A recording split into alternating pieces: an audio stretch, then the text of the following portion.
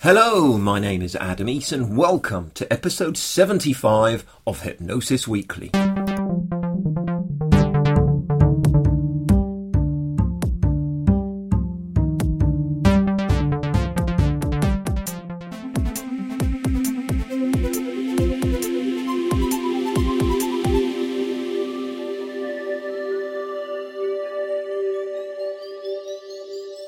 Hello, Hypnosis friends, and a very warm welcome to Hypnosis Weekly. Once again, in my own highly biased opinion, I think I have a fantastic show lined up for you today. And we hit the momentous milestone of 75 episodes in the can as of today. And I can think of no better way to enjoy that milestone and duly celebrate it than with this week's guest. So in a short while, I'll be sharing with you this week's interview and discussion all rolled into one with my guest, the inimitable Michael A. Perez. Then, instead of the usual hypnosis in the news section, I'm going to discuss the differences and similarities between forms of meditation and self-hypnosis from both a neuroscientific and phenomenological perspective. We'll round things off with this week's hypnosis evidence-based factoid before I then bid you farewell for another week. As I say at the beginning of every Hypnosis Weekly episode, this podcast is something that I want to encompass a feeling of embracing diversity, celebrating the field of hypnosis and encouraging friendly, professional, enjoyable discussion and debate, as well as doing its best to inform and educate. I do not share the same stance as most of our guests and at times have major differences in approach and leaning, but all are incredibly lovely people who I'd happily talk with until late in the pub, and all of whom, following their time here on Hypnosis Weekly, I have a great deal of respect for. If you have questions, queries, thoughts or feedback, do get in touch via the Hypnosis Weekly website. All the references made in the discussions, along with related links, are posted at each episode on the website www.hypnosis-weekly.com. That's just Hypnosis Weekly with a hyphen in the middle.com. You can add your thoughts, comments, make any suggestions there too. Please do share this podcast on Facebook, Twitter and anywhere else to help us reach more of the hypnosis community. It's greatly appreciated. If you enjoy this podcast, please do go give us a favourable rating, even a review at iTunes. I'll be a BFF if you do. And it takes just a couple of seconds, one or two clicks just to give us a rating at iTunes, and it helps us greatly.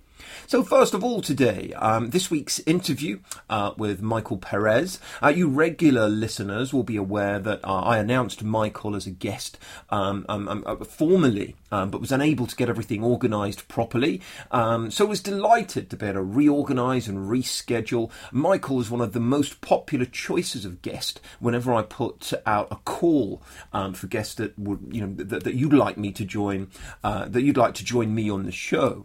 On the Facebook group that I run, I wrote that this episode is a veritable gold mine, and to whet the appetites of those that were reading, I mentioned a couple of snippets from my episode notes that I made while Michael and I were recording. And I mentioned that Michael refers to his time in a horse X-ray machine, his reference of Freud's Übermensch, his reference of conscious and unconscious as ontological entities, Frank Sinatra's epistemological mantra, communicating with the mammalian brain, and Michael's own integrated systemic approach to hypnosis. And these are just some of the mini headings from one corner of one piece of paper of my notes. So the interview happens, and I sort of have some semblance of the usual structure and questions, but then it all naturally moved into areas that Michael specialises in and expertly speaks about. Initially, he talks about how we synthesize and integrate modern understandings of cognition and neurological function and aspects of hypnotic practice. We also talk about and discuss how to discard 19th and 20th century frameworks when thinking about different schools of hypnosis in order to seek out a more scientifically plausible way to perhaps let go of some of the less plausible but seemingly prevalent theories of mind, and finding a universal framework for hypnotic communication. All topics which Michael presents beautifully here. There's lots packed into this discussion. Be present, pay attention, and for now, get comfy, my friends, turn up the volume, sip on your tea. Enjoy this week's interview and discussion with Michael Perez.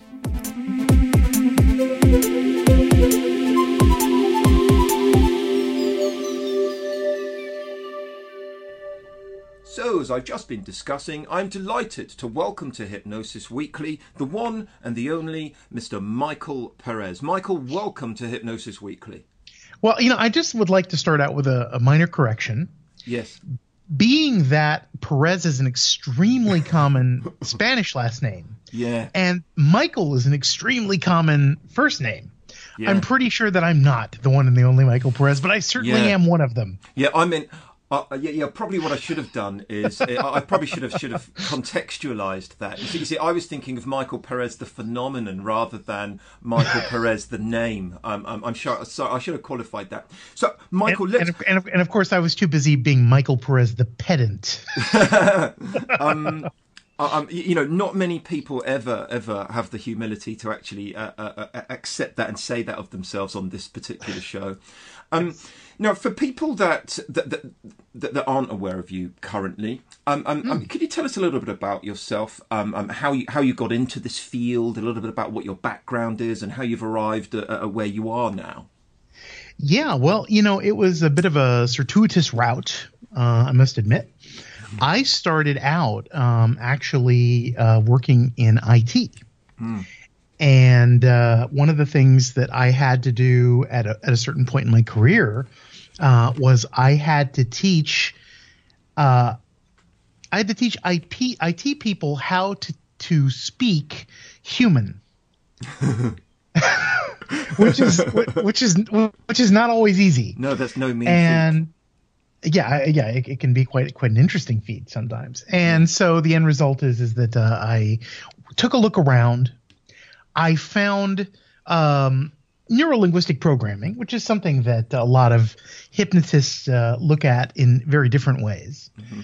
But nevertheless, that was something that promised to help me to understand human language and human communication so that I could teach it to these guys. Because, of course, by that time, I was a pretty good communicator, but I had no idea how I did it. Mm. And so understanding the structure of communication so that I could teach it to someone else became really important. And the fact that it was using a programming metaphor made it ideal for IT people. Yeah. Because that just, that was their home field advantage right there. So they were off like a shot. And one of the things that I noticed is that as I was teaching communication skills to these guys, they started changing their lives at home or outside of the work environment. Mm. And it was just these shifts in thinking, the way that you think about how other people mean what they say or what might they say by what they mean, or just understanding that, what I think you meant by what you said is not necessarily what you meant. And I can also be responsible for my own meaning. Yeah. Not just to presume you understood me and decided to do what you did anyway. And so this became a really huge thing for me, and I started to do change work, or therapy on the side.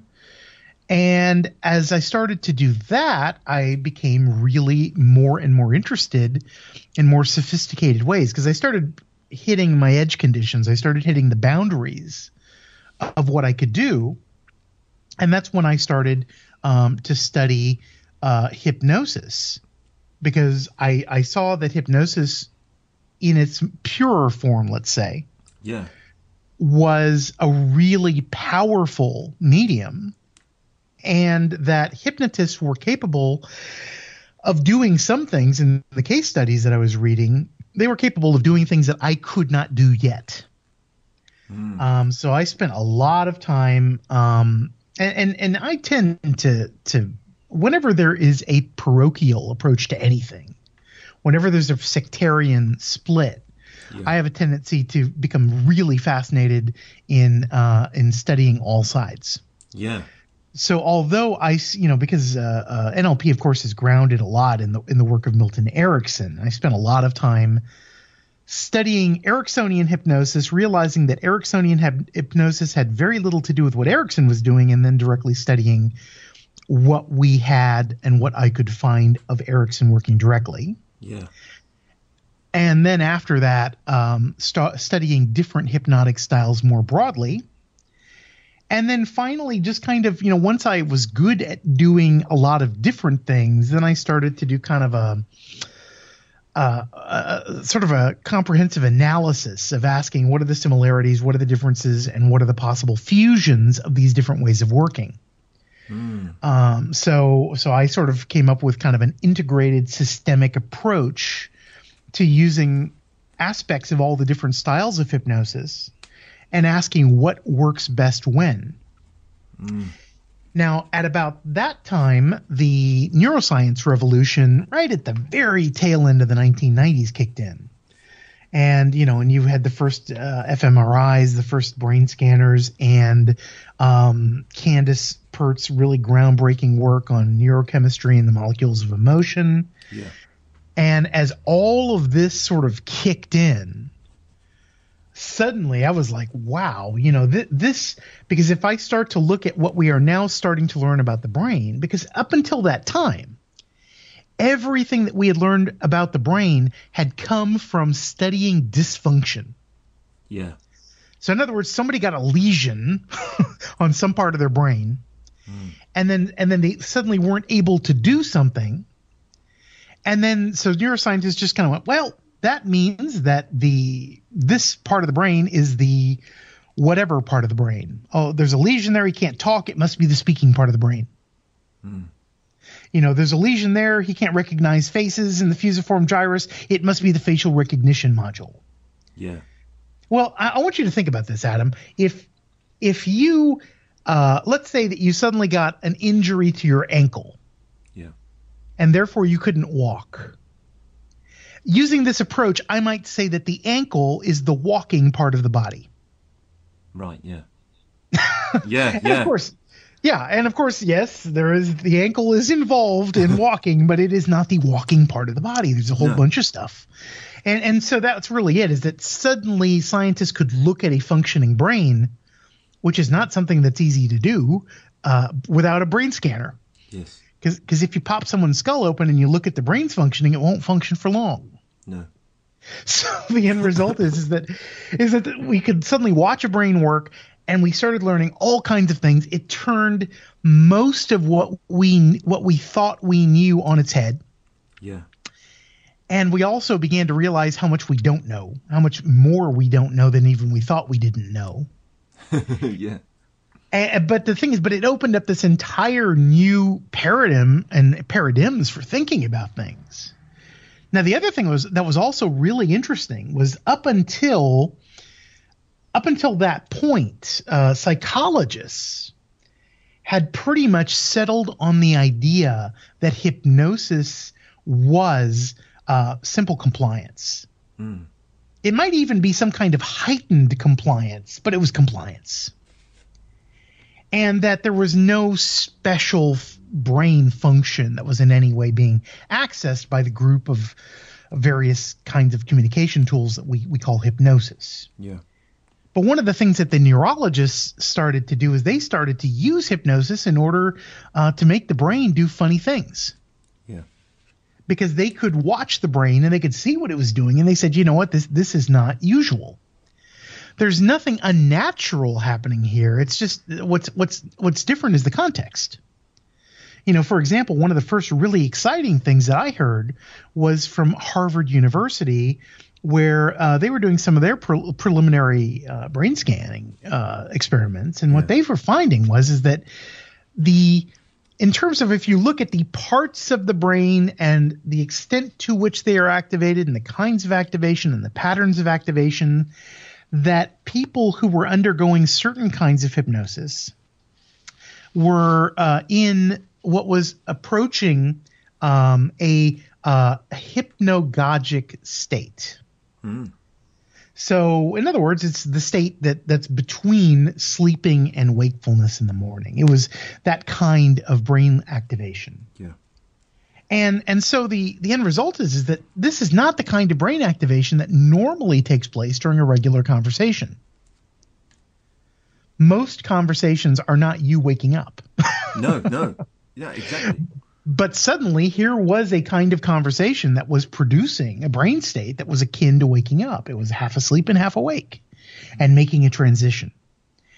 And of course, we also started to learn all kinds of other things. We started to learn about, first off, we learned that the two hemispheres are largely identical in function, but we found out that the prefrontal cortex on both sides functioned very, very differently. So one of the things that we discovered was that essentially, again, this was a kind of communication that was producing a kind of brain activity that, while it was not unnatural in any way, the context was unnatural. Because you don't normally, in the course of a regular conversation, you don't go from sleeping to waking up, for example. Yeah, exactly. Unless it's a very strange conversation, of course. Yeah. I've had a few of those 3 a.m. phone calls, but but that's not normally what we think of as hypnosis. And the other thing that also began to come out, we began to understand the hemispheric differences between the two parts, or the two hemispheres of the brain. We started to understand that they largely are identical in function. However, the prefrontal cortex varies quite massively in terms of what it does on one side and the other. We started to learn about which side was dominant, because we'd always thought that there was a dominant and a non-dominant hemisphere. But it turned out that there are certain states that flip the dominance. Yeah. And it also turns out that when you flip the dominance, the brain can do things it cannot otherwise do. And so I started to put all of this stuff together, and basically being, as you know, I'm sort of a systems thinker. And so the way that I had sort of rejiggered hypnosis to bring it together into sort of a unified field theory. Yeah. I then started re-examining hypnosis in the light of what was coming out of cognitive neuropsychology and functional neurology. And I started, putting a lot of stuff together. And that's where a lot of the old explanations began to fall apart. Yeah. Because once you looked at it in terms of functional imaging, yeah, then and once we begin, and look, in no way, I'm not heaping anything but praise on the men who came up with these theories, because they were extraordinary people who did not have any idea what the brain was doing and tried their best to understand it only looking at external function. Absolutely. And so once we began to be able to look inside, yeah, that's when the world changed. And and of course that's when, hypnosis will, I believe, necessarily change. Yeah, absolutely. Because, we are not our behaviour, I suppose, is a rather rudimentary way of me attempting to sort of draw a parallel. Sure, there. Sure. For the external recognition of what was going on with people, but only being able to measure it behaviourally, yes. Is quite different when we have this technology that's able to identify what's happening in the brain.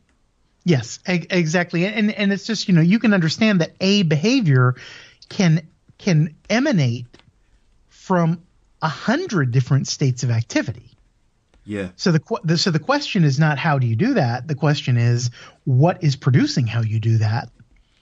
And how does the difference in how you produce that change what you do?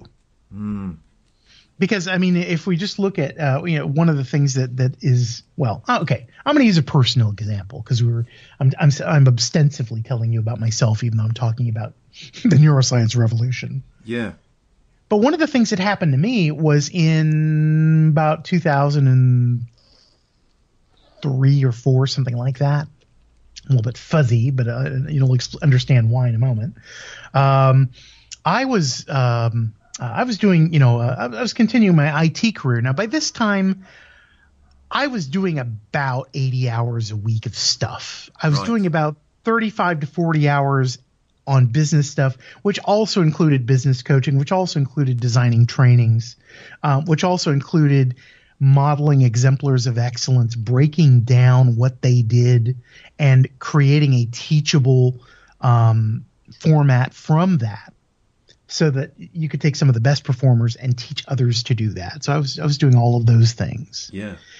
And then the rest of the time I was running my hypnosis business, where I was just, essentially doing a combination of performance coaching and therapeutic work. And during that time, I had just moved to Europe, and I was like, because there was some pressure in my life to create a kind of a new nest egg since I had sort of swapped continents. And so I was, so I was thinking to myself, well, I'm gonna do this corporate work for another little while. I'm gonna put aside a nest egg, and then I'll switch over and I'll start doing the therapeutic stuff full time. Yeah. Well, one thing that I have found is that life has a tendency to step in and do things for you. Yeah. Right. So I went to my I woke up one morning and I had felt a feeling that I'd felt a few times before in my life. It felt like I'd pulled a muscle in my back. So I said to myself, okay, I know what the usual script is. The usual script is I go into work, and then progressively throughout the day, it becomes more and more painful to move. And then I have to leave halfway through the day and can barely operate the car to drive home because my back, my muscles movement are constrained by the back pain. So I said, you know what? I'm going to play it smart because I know what's going to happen. I need to rest and relax for a couple of days until this muscle uncramps or whatever, and then it'll be fine. Yeah. So I called into work and I said, you know what? I'm not going to be in for a couple of days. I'll bring you a doctor's note. And I said, okay, I have played this smart. And so I settled in and I just, grabbed some books and hung out in bed and, and just use it as an excuse to laze around for a little bit. But the next morning when I woke up, I realized that this pain had done something that I wasn't expecting it to do. It had started to move down my arm, and it was making it so that I could not lift things easily with my right arm. Now, this was unusual, and I understood that. So I immediately hobbled down to my doctor's office, and he said, okay, I need for you to get some x-rays. And then I went to go get some x-rays. Now, the one thing you should also know about me is that I'm a bit of a hulking person. You see, I'm 6'3". I'm 6'3", but I'm not tall. I am a normally proportioned person scaled up. So when I went to take the x-ray, I came back to my doctor. He said, you know what? I can't see anything in this x-ray. You need to go to this place. And he sent me to a veterinarian's hospital. And they use the x-ray machine that they normally use on. I'm sorry for laughing. It's hilarious. Because they use the x-ray machine that they normally use on a horse. Yeah, that's what I would mention. That's what I would imagine. The Mountain, the Game of Thrones character, the Mountain. He would need to go in one of those, right? Very, very similar. Yes, so the Mountain is one of my folks. Yeah. So anyway, so they finally put me through the horse X-ray machine, and I take the X-ray back to the doctor, and he says, "Well, I've got bad news and I've got worse news." I said, "Well, give me the bad news first." He said, well, first off, it's not a pulled muscle. I said, well, what's the worst news? He said, well, you've got osteoarthritis of your spine. Your vertebrae are crumbling. It's a degenerative condition and there's no cure. Oh. I said, fantastic. And he said, yeah, well, I thought you'd enjoy that. My doctor is a sarcastic guy, which that's one of the things I love about him. So anyway, so he says, the thing is that in about 6 months, you're probably not going to be able to move around very much. Because your vertebrae are where the nerves come out of your spinal cord, your vertebrae are jagged, and they're basically sawing away at your nerves. I said, that sucks. And he goes, it absolutely does. But there's not a lot we can do about that. My recommendation is just don't move around very much. But eventually that won't matter. So I said, okay, great. So anyway, so there I was. Now, part of the problem that I ran into is that when you have a pain that's coming from something like osteoarthritis, it's going almost directly into your brainstem. This is not a pleasant sensation. No. Within about 6 weeks or so, I was essentially just in overwhelming chronic pain. And it was, like I said, it wasn't even something I was habituating to. It was like a straight shot into my brain. I would sit down and I would try to read, and I would realize that I'd gotten to the end of the line and I couldn't actually continue because I'd forgotten what the first part of the line was. And so now the problem with this is that it was so disruptive of concentration, because I had gotten pretty good at self-hypnosis and I'd gotten pretty good at doing pain control. In fact, that's one of the things I did with a lot of clients, but I tend to like to do things with myself first. Yeah. But the problem is that I suddenly was in a situation where I could not concentrate enough in order for me to do the things that I knew how to do that I could use to create some analgesia or anesthesia. Yeah. So, to use the colloquial expression, I was quite buggered. Mm. And the thing that happened was that over the course of time, I had just gotten that bit of information from the Harvard study. Mm. The bit about the hypnagogic state approximating a hypnotic state or a certain spectrum of the hypnotic states that we induce.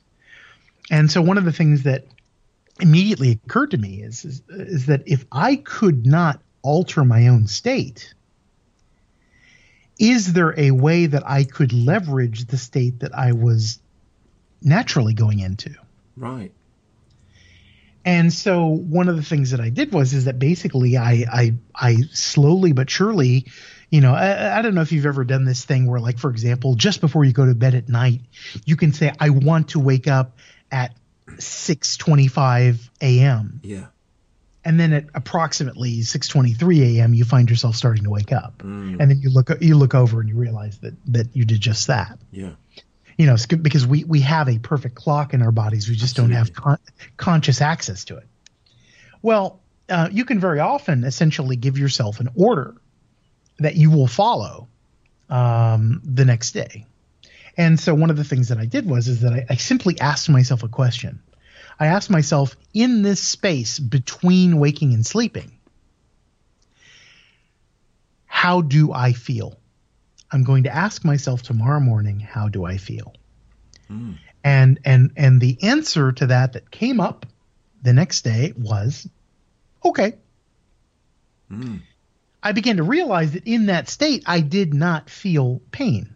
Right. It wasn't entering, it was impinging on my conscious awareness yet. Mm. So therefore, the next thing that I did was I said, because that was pretty much, okay, that was it for my day. Yeah. Because after that I went into pain and I'm like, okay, that sucks. But tomorrow morning, here's what I'm going to do.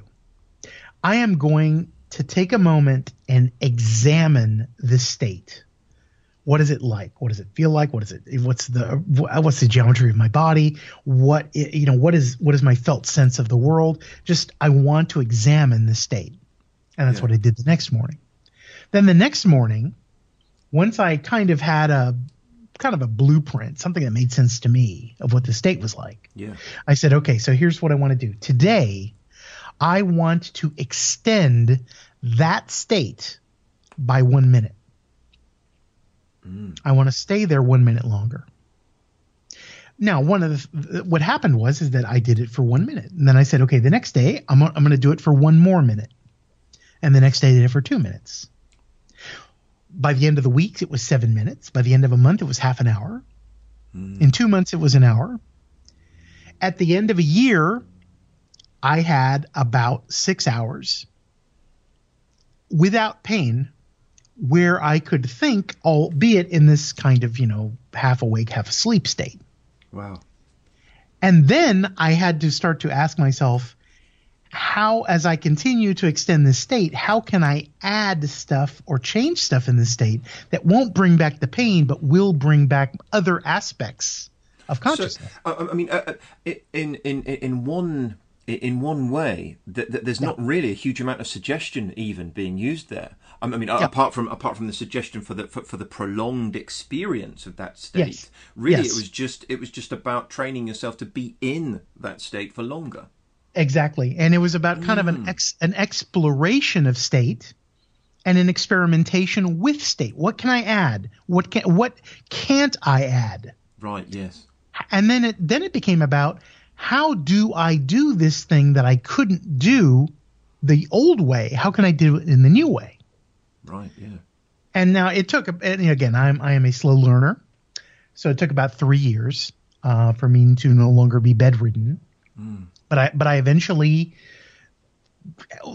first dealt with the pain, got my thinking place back, and then started to add elements of hyperimperia and some of these other things that I'd used in other parts of hypnosis to essentially, pump up this state so that it could do a lot of other stuff. And then eventually, I walk a bit like a turtle, but I walk.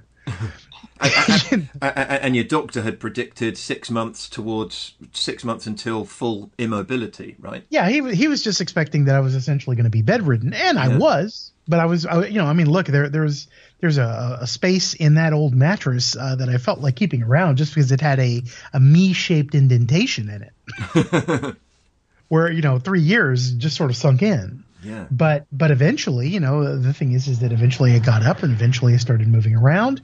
And this, again, changed my fundamental thinking about hypnosis from a very experiential point of view. Yeah. Because I didn't have, and look, this was the other thing. Because I had just moved to Europe, I know a lot of really good hypnotists. But I'm originally from the States, and everybody that I knew who could possibly come by and do some work with me to help me out wasn't available. And so I was stuck. I was pretty much and I couldn't think that well to think about how to network my way out of it. So basically I was all down to, okay, I have to do this myself. But that experience for me was absolutely transformative, because once you work your way through something like that, you start to get a really good insight into what people need to do. Now, this also brings me to and I realize I've been going on a bit long here, so my apologies. No. This is fascinating. One of the things that it also brought to me was another realization. One of the things that we often talk about in the context of hypnosis is we talk about hypnotizability. And from our previous paradigms, that is an absolutely valid concept, because essentially hypnosis is a procedure.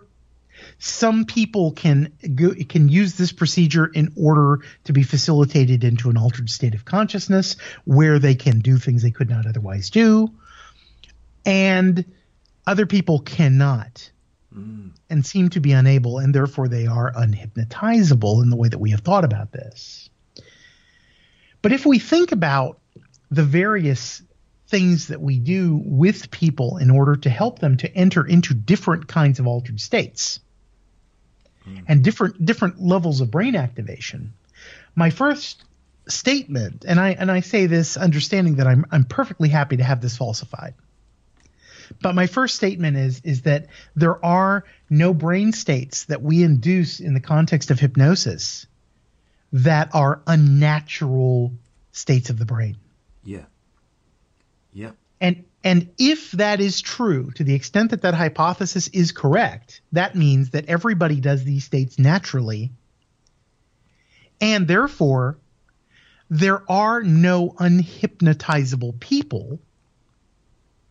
There are only people who needed to be guided into that state via different methodologies or different procedures. And if that's true, because if we are the expert, if you and I as hypnotists are the expert in the room, teaching them to do what we want them to do doesn't reflect the best level of expertise. No.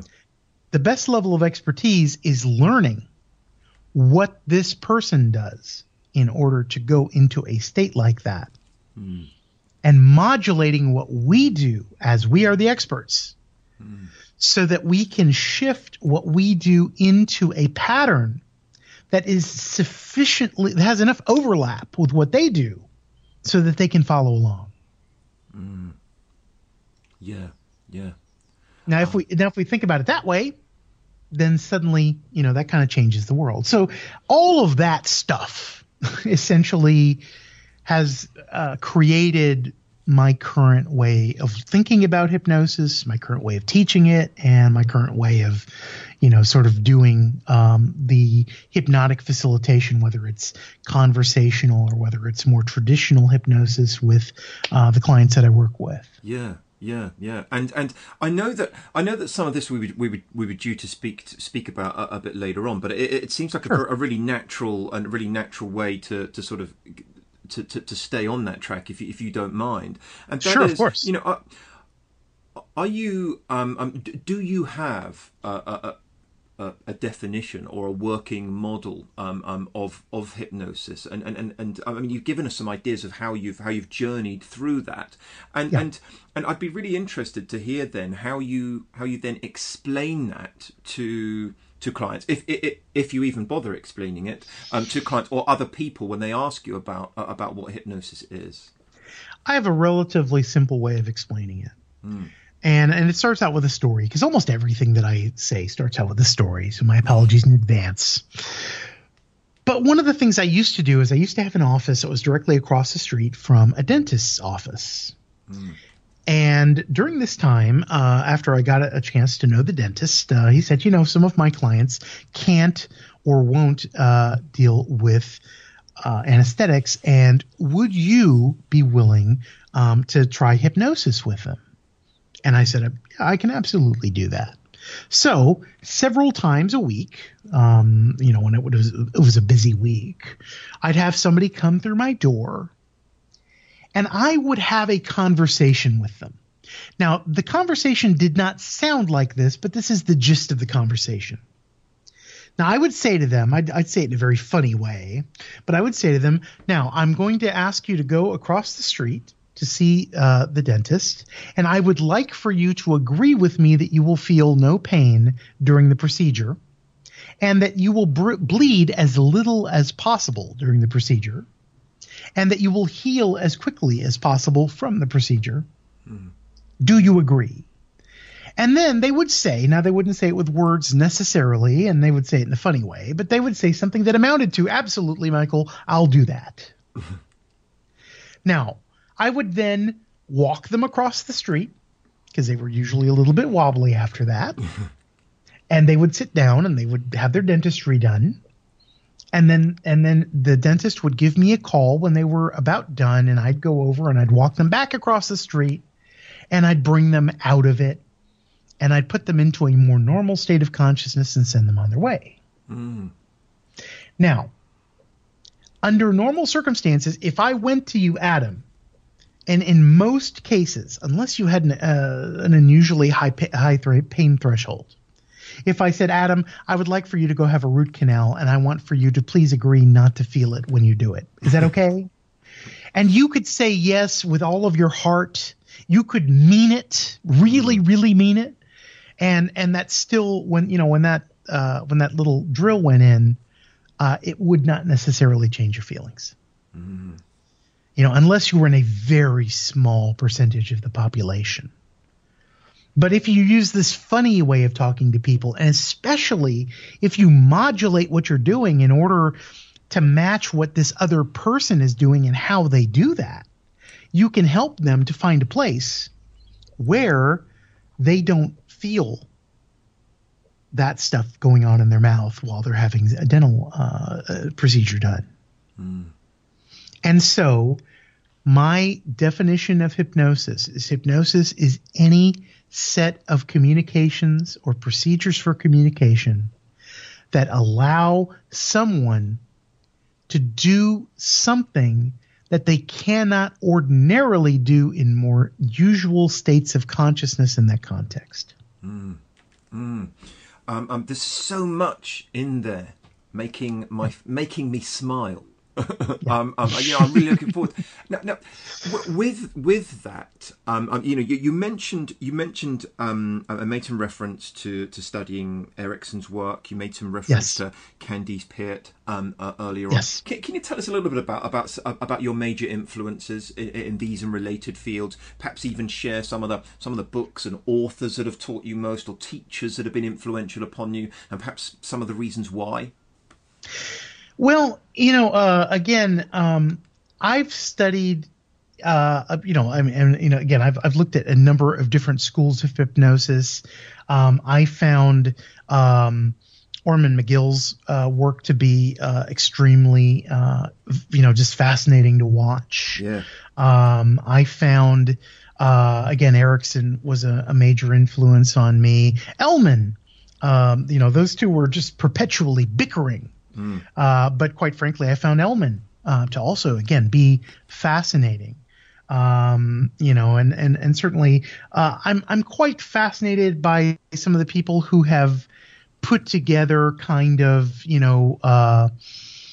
I'm less interested in – this is one of the reasons why I'm not a big fan of books is that most books focus on theory.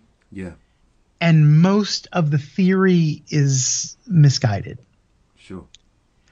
I am, however, absolutely enthralled at watching practice. And that's what I would recommend that people who are interested in this do. Find people who are doing extraordinary things and if you can get in the room with them when they do them, absolutely that's the best thing. Yeah. If you can get videos, that's second best. If you can even just get some audio recordings, that's still up there. If you can get just case files, that's the best kind of reading as far as I'm concerned. Yeah. One of my favorite Erikson books, for example, is My Voice Will Go With You. Yeah. Because it just contains a lot of transcripts of stuff he said. Yeah. And then there's a little section where the person tries to explain what he thinks Erikson meant by what he said. I usually tell my students, skip the commentary. Just read the stories. Understand what happened in the situation, then read the story. Understand also that you are missing the analog portion of the communication. You're only getting the digital bits. And with Erikson, analog was everything. It's not what he said, it's how he said it. Right, yes. In the same way that I could say, Adam, I love you. And I could say, Adam, I love you. And I could say, Adam, I love you. Yeah. And I'm saying exactly the same thing 3 times. Yeah, I liked the first one better. Exactly, because the first one has a very different meaning to the other 2. Yeah. But if you were only reading my words, guess what? I said the same thing 3 times. Why would you react differently? Yeah. Yeah. And of course that's kind of the other really important thing that I think is going on with hypnosis is that it is not so much what you do, it is how you do it. It is how you show up in the room. It is how you convey who you are to the other person with you. One thing that I'd like for just to give this out as an idea, as a concept, because one of my favorite people that I'm also going to mention is I like people like Frans de Waal or Robert Sapolsky. These are people who have done a lot of work with primates. Yeah. Because we're primates too, and sometimes a lot of the stuff that we're really talking about is primate stuff. Yes. We're putting people into a place and into a state where the words are window dressing. In fact, the words are a source of fixation. Concentrate on my words because that's not what I'm doing. But consciously put your awareness on what I'm saying, because what I'm doing is happening beneath the level of digital language. Because digital language is mostly in the prefrontal cortex. But the prefrontal cortex, as we are finding out, has only an ancillary role in determining behavior. Most of your behaviors are happening from deeper parts of your brain. So if I'm talking to the deeper parts of your brain If we go to the triune brain model for a moment, understanding that it's actually a terrible neurological model, but it does make some sense in terms of helping us to understand the brain. That primate part of your brain is the bit up front. But guess what? That primate part of your brain does mostly planning and coming up with logical explanations for things. The rest of your brain is where action comes from. Yeah. But it's the primate part of your brain that talks. The deeper parts of your brain don't. Now, if that's the case, and I'm really wanting to talk to the deeper parts of your brain, guess what? My digital language is superfluous. Yeah. Now, what that means is that means that I'm dealing with older, to use the metaphor, brain regions. I'm dealing with the mammalian brain and maybe even what they call the reptilian brain. But what's actually going on is that I am creating a kind of theater for this person so that they are having experiences, they're acting things out, they're having feelings. I'm demonstrating feelings, I'm imputing feelings.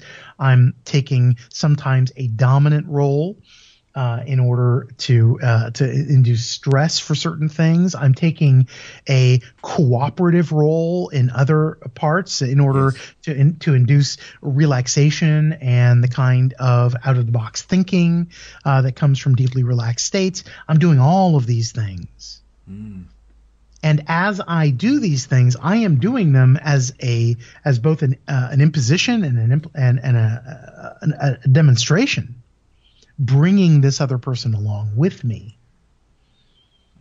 And so therefore I think that a lot of the most successful hypnotists are people who can deeply embody the work that they are doing and can communicate, can broadcast not only what's going on in terms of language or in terms of, repeating a script or a pattern. Yeah. But it's really about the, congruently and powerfully held communication. I want you to think about one thing, Adam, and this is something that I know that you think about a lot in your way. But I'm just going to give you a slightly different way of thinking about it, or perhaps one that you've explored before. But spoken language, of the 3.5 million years that Homo sapiens have been around, spoken language only seems to be around for anywhere between 70 to 50,000 years. Yeah. In fact, if you go back and if you look at human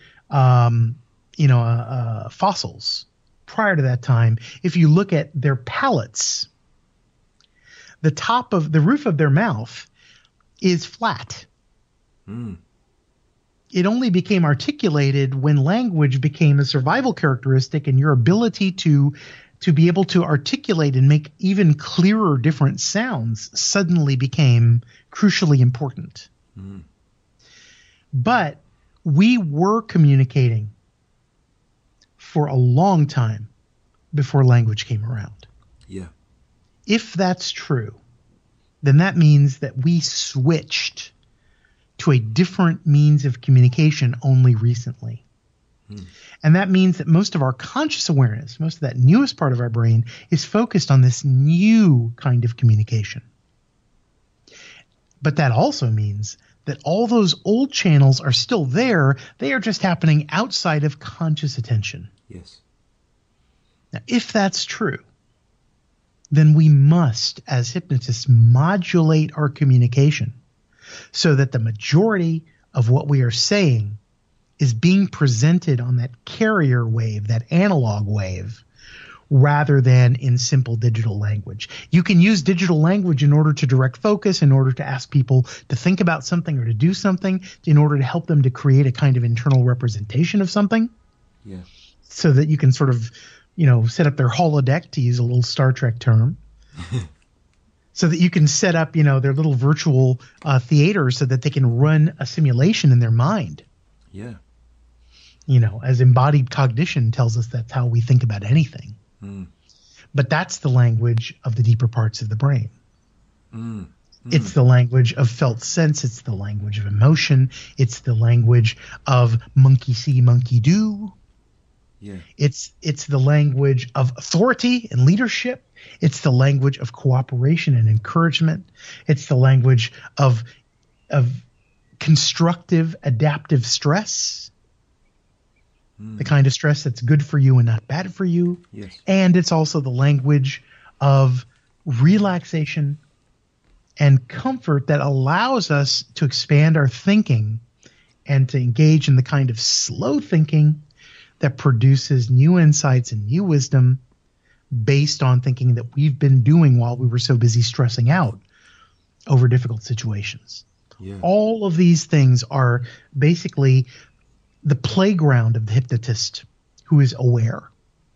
Because we can take people into the right states of consciousness in the right ways and then help them to do the right things there in order, not that we do anything to them, we are simply facilitating them. Coming from the French word facile, meaning easy. We're making it easy for them to do the kind of thinking that they need to do to have a transformational experience. Yeah, yeah.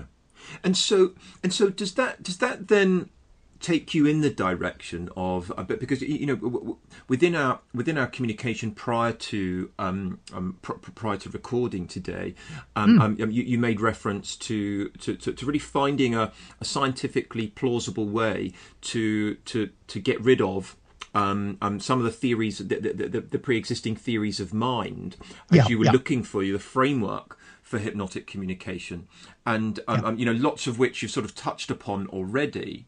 Yeah. How does that then fit and move into that direction of mind versus some of what you've already said? Well, okay. If we look at the idea of mind as an ontological entity, as a thing that exists, the old theory, and this goes back not even to Freud, this goes back to Aristotle. Aristotle felt that there was, essentially what Freud would have called consciousness, who is the charioteer. Yeah. And then there's the passions, there's the desires, there's the flesh, and they're the horses. And so the charioteer is in the chariot, and he has to master the horses in order to make the horses do what he wants them to do. And so he described his felt sense of a kind of eternal struggle between him, which is the charioteer, and then these other forces, which are the horses. Now Freud, he had an even lower opinion of the rest of the thing. So he said, no, it's more like a farmer on a cart being driven by a mule. Because the mule is recalcitrant, it doesn't want to cooperate, and the old farmer on the cart needs to whip that mule and force it. Because, of course, Freud felt that the mule represented the flesh and all of the bad things that human beings have, and that unconsciously the stuff that was happening outside of awareness was all bad. It was sex, which he thought was bad because it was mostly about his mother for him, apparently. Yeah. And it was about death, because he eventually agreed that when Jung said, there's probably death in there too. Freud said, yeah, you're probably right. So there's just bad stuff in there. The unconscious is a cesspool, and the conscious mind is one ontological entity. In fact, it's it's the ego, and then there's the rest, and that's all stuff that has to be mastered. And so, and so Freud's idea of his Übermensch was this idea of a person who had perfect conscious control and perfect conscious decision making. Well, Jung eventually came, and he became a bit of a heretic by saying, there's probably also good stuff in the unconscious mind. It's there's transformation there. There's, the archetypes and all of this other sort of thing. And so there's bad stuff, but there's also good stuff. And any kind of positive transformation also comes from the unconscious.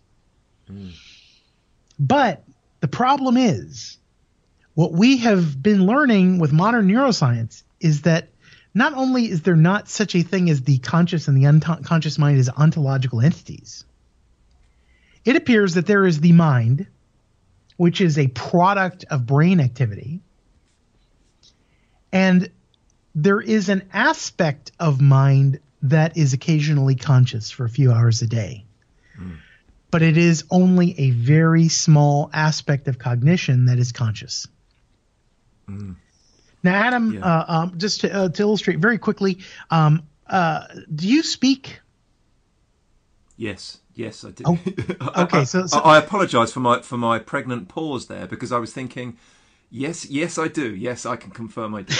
Yeah, absolutely, and that's fine. I like people who test Yeah. instead of just saying, you know what, I do. Yeah. Yes, I do, and there I go. Now, let me ask you a question, Adam. When you speak, where do you assemble the sentences?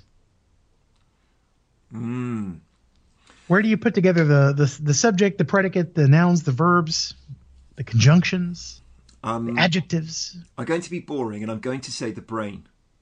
Okay, but in your conscious awareness, where do you make sentences? So in my imagination. Okay, so what I'm going to suggest is this. Although you have a conscious awareness of speaking is not a conscious function. No, quite right. You may have some idea of roughly what you're going to say. Yeah. But in fact, you are learning what you say as you say it. Yep, quite. And now most of us would not think about speech as being trance phenomena. Yeah. But it is. Yeah. Because it's coming from unconscious. Because in fact, most of what you do consciously is essentially consciousness or conscious awareness is really good at helping a part of our thinking take credit for the rest of our thinking. Yeah. And then when something happens, most of our logic and most of our reasoning goes towards creating a plausible explanation for why it is we did what we did, and then saying that this is why we did it, even though it's not. Now it may be that there's some overlap. It may be that our explanation even has some truth to it. But our explanations are largely fabrications. Yeah. So what I'm going to say is you have a mind. You also have an attribute that is called conscious awareness. Conscious awareness is a bit like a flashlight, like a little pen flashlight, shining around a massive warehouse. Only little bits of that warehouse can come into the light and be seen. Yes. Most of the rest of it is assumed or like remembered. That. Yeah. And in fact, imagine further that you can only stand in the front door to the warehouse. So there are places that pen light will never light up because there's no access from here to there. You can't look and see what's going on inside of your cerebellum. No. You can't see pre-conscious sorting of visual information as it comes through your optic nerve and into your visual cortex. None of those things will you ever have conscious access to. But that doesn't mean that they don't contribute to your thinking. There's an experiment that was done some years ago, and as far as I know, it has not failed to validate. But essentially, what they did is that they took some dogs, and then they took another kind of animal that's called a grad student. Now, grad students are the slave labor of universities everywhere. So yes. they're kind of an underclass yes. that are used for all kinds of experimentation. I'm aware of this point very, very much. A bit like lab mice, except that they pay for the privilege. Yeah. Well, anyway, so what they did was they took these dogs and they took some shirts from some young grad students who had just exercised in them for about an hour. So they were sweaty, but it's that clean sweat of exercise right after a shower, right? These are not funky smelling shirts. They just are a little bit damp from perspiration. And so what they did is that they took the shirts and they drew a pattern in the lawn, and then they had some dogs sniff the shirts and then set them loose in the lawn. And what they did is that the dogs would follow the pattern that had been where the shirts had been dragged through the grass. Now, they took another set of grad students. They had them get on all fours, sniff the shirt, and then they said, see if you can follow the smell. Yeah. They said, well, it doesn't smell like much. Oh, we don't care. Just try to smell it anyway. And they did it, and essentially their patterns were random and, just exactly what you would expect from somebody who had no idea what they were looking for. They took a third group of grad students, and they had them sniff the shirt. And they said, okay, here's what we'd like for you to do. Now that you've smelled the shirt, we would like for you to close your eyes, sniff the grass, and go in whatever direction seems right to you. And about half of them were able to replicate that pattern beyond the point of random chance. Isn't that interesting? Yeah, fascinating. Absolutely. So what this suggests is that people have access to not only wisdom, like we usually like to say in the kind of this platitude-y way in the context of hypnosis, but they actually have input, access to sensory input, and to factual sensory data that they don't have any conscious awareness of. A bit like that clock we were talking about earlier, that internal timekeeping system you have that works perfectly, but you don't have conscious access to. Yeah, right. So therefore, what happens when we put you into a state where you can factor these things into your thinking more powerfully than you do under ordinary circumstances? A lot of people ask me, because sometimes, I talk about the value of hypnosis for people who are doing coaching and performance coaching. And sometimes people ask me, Michael, why would you need that for coaching? Well, having access to your resources is absolutely. That's absolutely the most important thing a coach can help any of their clients to do. How do you help your people go into a state where they do this on a regular basis, where they check in, where they see what condition their condition is in, by having access to information that they don't normally access, and then having that inform their thinking? Yeah. I think that is one of the best cases I've ever had for this notion of I love that you prefaced that with the notion of conscious and unconscious as ontological entities, and then went on to explain them as you did, because I tend to have a bit of a stance with regards to that quite often, and my stance softened greatly as you continued to talk, which was just wonderful. Now, I've got to ask you the question that I ask all my guests, and I so want to hear your answer to this, and I realise that I've now just bigged that up, and I've set myself up for a fall. If you could go back to when you started out as a studying hypnotherapy or as a hypnosis professional of any kind, knowing the stuff you know now, is there anything you'd do differently? And if so, what? And is there any advice the person that you are today would give that younger you that you'd extend to our listeners? Okay, if I could go and visit an 8-year-old version of myself, I would say go to Phoenix, Arizona, and go hang out with Erickson. Yeah. Because this will make no sense to you, but later you'll be glad that you did it. And then go see Dave Ellman. And you're going to have no idea what the hell's going on, but just go do it anyway, and I'll tell you why in about 50 years.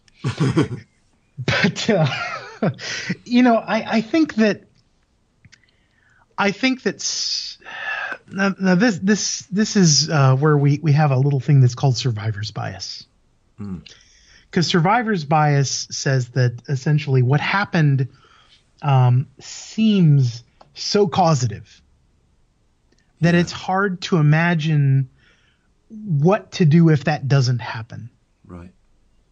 And so, in a way, I think that in order for me to be the person that I am right now, for good, bad, or worse, yeah, I have to go through those experiences because they shape me.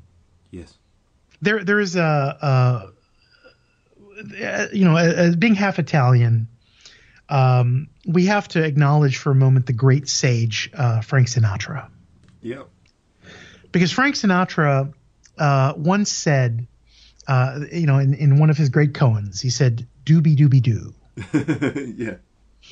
Now, the way that I take this, because I take this as his statement on ontology and epistemology. Mm. We start out with do, which is to do. That's epistemology. Mm. Now, do then results in be. What you do creates who you are. Now, then there's do be, and as a result of who you are, then you do. And so the more that you become something, the more that you do something. But one of the things you'll notice is that do has more do's than be's. Yeah. Because what you do is more important than who you are, because who you are is shaped by what you do. And therefore it must be a perpetual cycle with a greater focus on doing than being. Now, again, Frank Sinatra thought deeply about these things. And I'm so glad that he passed them on to us. So I guess the one thing that I would probably advise myself is I would probably tell myself, you're going to go through a lot of things that are going to create who you are. Mm. And I think that you will be well served, whether you think this experience is good, whether you think this experience is bad, or whether you think this experience is anything in the middle. Do your best to be in the moment and have whatever that experience is. Mm. Because whatever it is, good, bad, or indifferent, you will learn from it. And you will learn from everyone you ever meet, even if it is only how not to do something. Yeah. Yeah. And so that's probably the greatest advice I could ever give myself. And it's certainly the advice that I try to give myself every day now. Mm-hmm. Because I learned so much from my clients. I learned so much from my friends, because they all present to me an opportunity for experience. And if I put aside my preconceived notions and my little story about what this is supposed to mean and what this is supposed to say and who these people are supposed to be, and I just let myself have the experience of them and of whatever they offer me, then I learn. Mm. And I learn it so much more deeply than I would if I would insist that I knew what was going on in advance. Yes. Yes, absolutely. I love that. I love that. Michael, now, where can people go to learn more about you, your work? You want me to tell them where they can go? Because I got some words for. Well, you can now, if you want to work with me personally, if you'd like to get some mentoring done, or some hypnosis stuff, or some guidance of any kind, you can visit me at Michael Perez Hypnosis. That's all one word, michaelperezhypnosis.com. And if you would like to attend some of these newfangled funky hypnotic communication things that I do, informed by this kind of generalist attitude and also modern neuroscience, that's something I call the Neuron Code, which is a code for hypnotic communication. And you can look up my latest Neuron Code trainings at neuroncode.com. That's Neuron, the American spelling, neuron code, code.com. Great. And we will have links to both of those on this episode's page of the Hypnosis Weekly website. I just want to keep asking you stuff. We're out of time today. I'm happy to keep answering. Well, we'll have to have you. We'll have to have you come back on, because undoubtedly I will get lots of questions and observations and feedback from our listeners. Really, all that's left for me to say today is Mr. Michael Perez. Thank you for being so generous with and so giving with information. You know, so much packed into every sentence. I can't wait to listen back to this myself. I thank you for being this week's guest on the Hypnosis Weekly podcast. Adam, can I just to say very briefly, first off, I thank you for being a gracious host. Secondly, I've followed your own work, and I appreciate that work. I think it's I really appreciate the approach you take to these things, and I also appreciate just the spirit of curiosity you brought to this conversation. That was very helpful in facilitating me in getting this out in something that I hope will be understandable and perhaps helpful for folks listening in. Oh, absolutely it will. Absolutely it will. Michael, thank you so much. Thank you, Adam.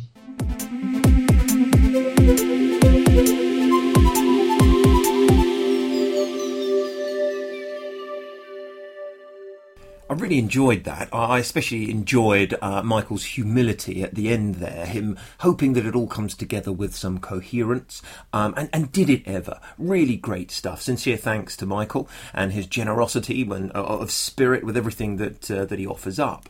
Instead of the usual hypnosis in the news section, I wanted to discuss a topic that I get asked a great deal about, and that of mindfulness and self-hypnosis is one of those questions that I get asked a lot, especially on my Science of Self-Hypnosis seminars. You know, what's the difference between self-hypnosis that you're teaching us and mindful meditation? Is there actually any difference between the two?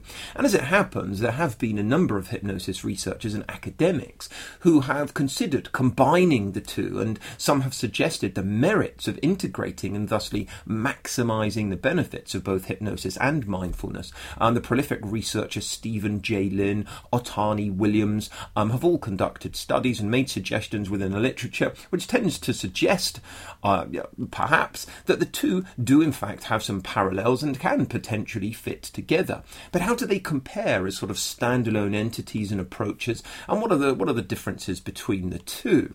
You know, to be honest, when you look purely at the research and examine the literature regarding mindfulness and meditation on their own, the systematic reviews and meta-analyses of meditation for psychological and physiological well-being do offer up mixed results despite the popularity.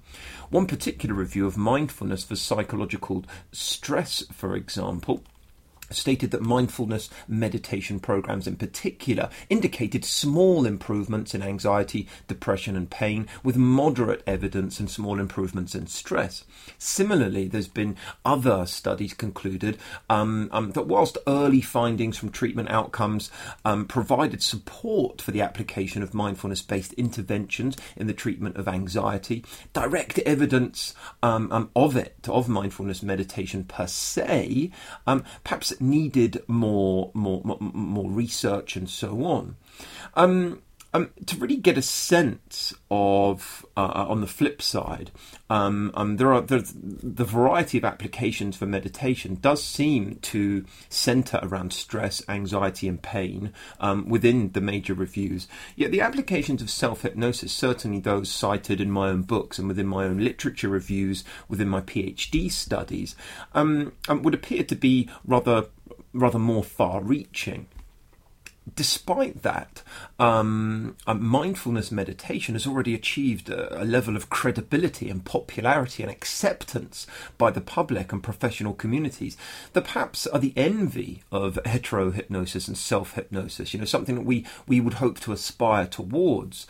In his book on mindfulness and hypnosis, Michael Yapko looks to combine the benefits of both mindfulness and hypnosis and suggests that that perhaps there is an image crisis or that the field of hypnosis has that is created by TV and film representations of hypnosis in a way that they contribute to much myth and misconception, whereas mindfulness has not faced any of the same types of portrayal, despite hypnosis and mindfulness sharing many core values.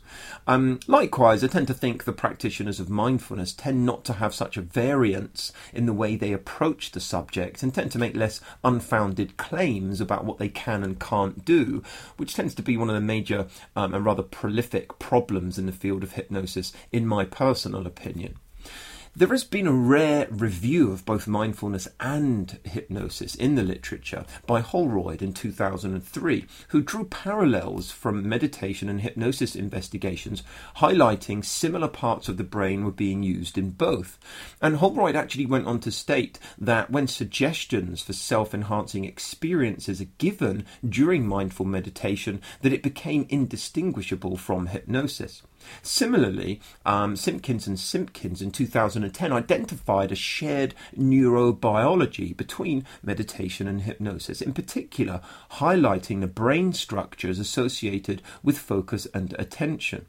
The neuroscience of hypnosis and meditation is still largely inconclusive, however, and as the researchers Hauckvist and colleagues stated, that researchers' understanding of the specific meaning of neurophysiological activity is still a little bit rudimentary. Michael Yapko therefore surmises that it's perhaps premature to conclude that meditation and hypnosis are neurophysiologically the same or different. If it is too soon to suggest that they are the same, what about subjective experiences? I have many people tell me that self-hypnosis and mindfulness feel the same to them, and that they share qualities within their experience. And Holroyd, again in that review, goes on to highlight these phenomenological similarities that are cited in meditation and self-hypnosis studies, and has stated that both of them were associated with things like alterations in self-awareness, sense of time, perception, for example, and that there are changes in imagery vividness that tended to be accompanied by feelings of reverie, joy and love. Meditative techniques do tend to be categorized as emphasizing mindfulness and concentration, which do share some parallels with the way which self-hypnosis has been conceptualized as a self-regulated skill, certainly within my own research and writings. That said, I believe that there is a fundamental difference between the two, and that is that the underlying philosophy of mindfulness does aim to dissuade meditators from being goal-focused necessarily. In fact, in his audio program, Mindfulness for Beginners, the prolific, well-known author Jon Kabat-Zinn states, and I'll quote him, "There's no place to go, nothing to attain. It's realizing you are already here, so there's no place else to go. What happens now is what matters. The future we want is here now. We are already in it." And there are many other examples of this throughout the literature on mindful meditation. And in contrast, self-hypnosis is an overtly goal-oriented process. We use very particular forms of imagery, self-suggestion, cognitive processes, and so on in order to effect and create change, to overcome challenges and issues, and to advance abilities. It's goal-directed striving, for sure. And so perhaps mindful meditation has the beneficial effects highlighted in some of these reviews as a byproduct of engaging in it, whereas the goal-directed nature of self-hypnosis might seem to make it a more direct process with a potentially wider range of very specific applications. For me, there are numerous other differences, primarily phenomenological, but I'm not talking about them so much as I didn't want to be too subjective with what I was talking about today. I read a blog article on this very topic, and some of the comments about it are really insightful. So do go and have a read if you'd like references that I've mentioned and any further discussion. And there's a link to that over at this episode's page of the Hypnosis Weekly website. Next up, we have, and finally today, our evidence-based hypnosis factoid of the week. I'm sort of running straight into it.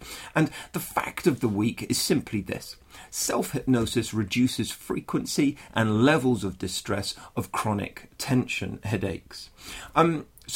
A study conducted by Spinhoven, Linson, Van Dyke and Zitman back in 1992 showed and demonstrated that self-hypnosis training reduced the frequency and level of distress significantly compared to waiting list control groups when it came to reducing chronic tension headaches. The pain reduction was also accompanied by an increase in perceived pain control. And I mention this because, certainly I believe, and my own research has led me to believe, self-efficacy plays a really important part within self-hypnosis, and it's something that I believe is overlooked in hypnosis discussion in general. So yes, indeed, there you have it. Self-hypnosis reduces frequency and levels of distress of chronic tension headaches, and there's a link to that research paper that's included on this episode's page of the Hypnosis Weekly website. So that is it for this week's bumper 75th edition. I do have many more exciting guests that I'll welcome to Hypnosis Weekly in coming weeks too. We'll be discussing, debating, celebrating, and above all, remaining friends. Next time out, I'm going to be welcoming Melvin Marsh of After Hours Hypnotherapy over in Augusta, Georgia, in the US. And we'll be talking about his own journey and specializing in transgender issues. And there's some fascinating discussion to be had that I think you're really going to enjoy. All the references made in the discussions along with related links are posted at each episode on the Hypnosis Weekly website, www.hypnosis-weekly.com. And as always, I absolutely welcome your thoughts, comments, suggestions and questions, so do please message me or add them on the Hypnosis Weekly website, and I'll make sure they are addressed, answered and explored accordingly. Please do share this podcast on Facebook, Twitter, anywhere else, and help us reach the hypnosis field. My thanks again go to Michael A. Perez. My thanks to you as always for tuning in. My name is Adam Eason. This has been Hypnosis Weekly. Until next time, goodbye for now.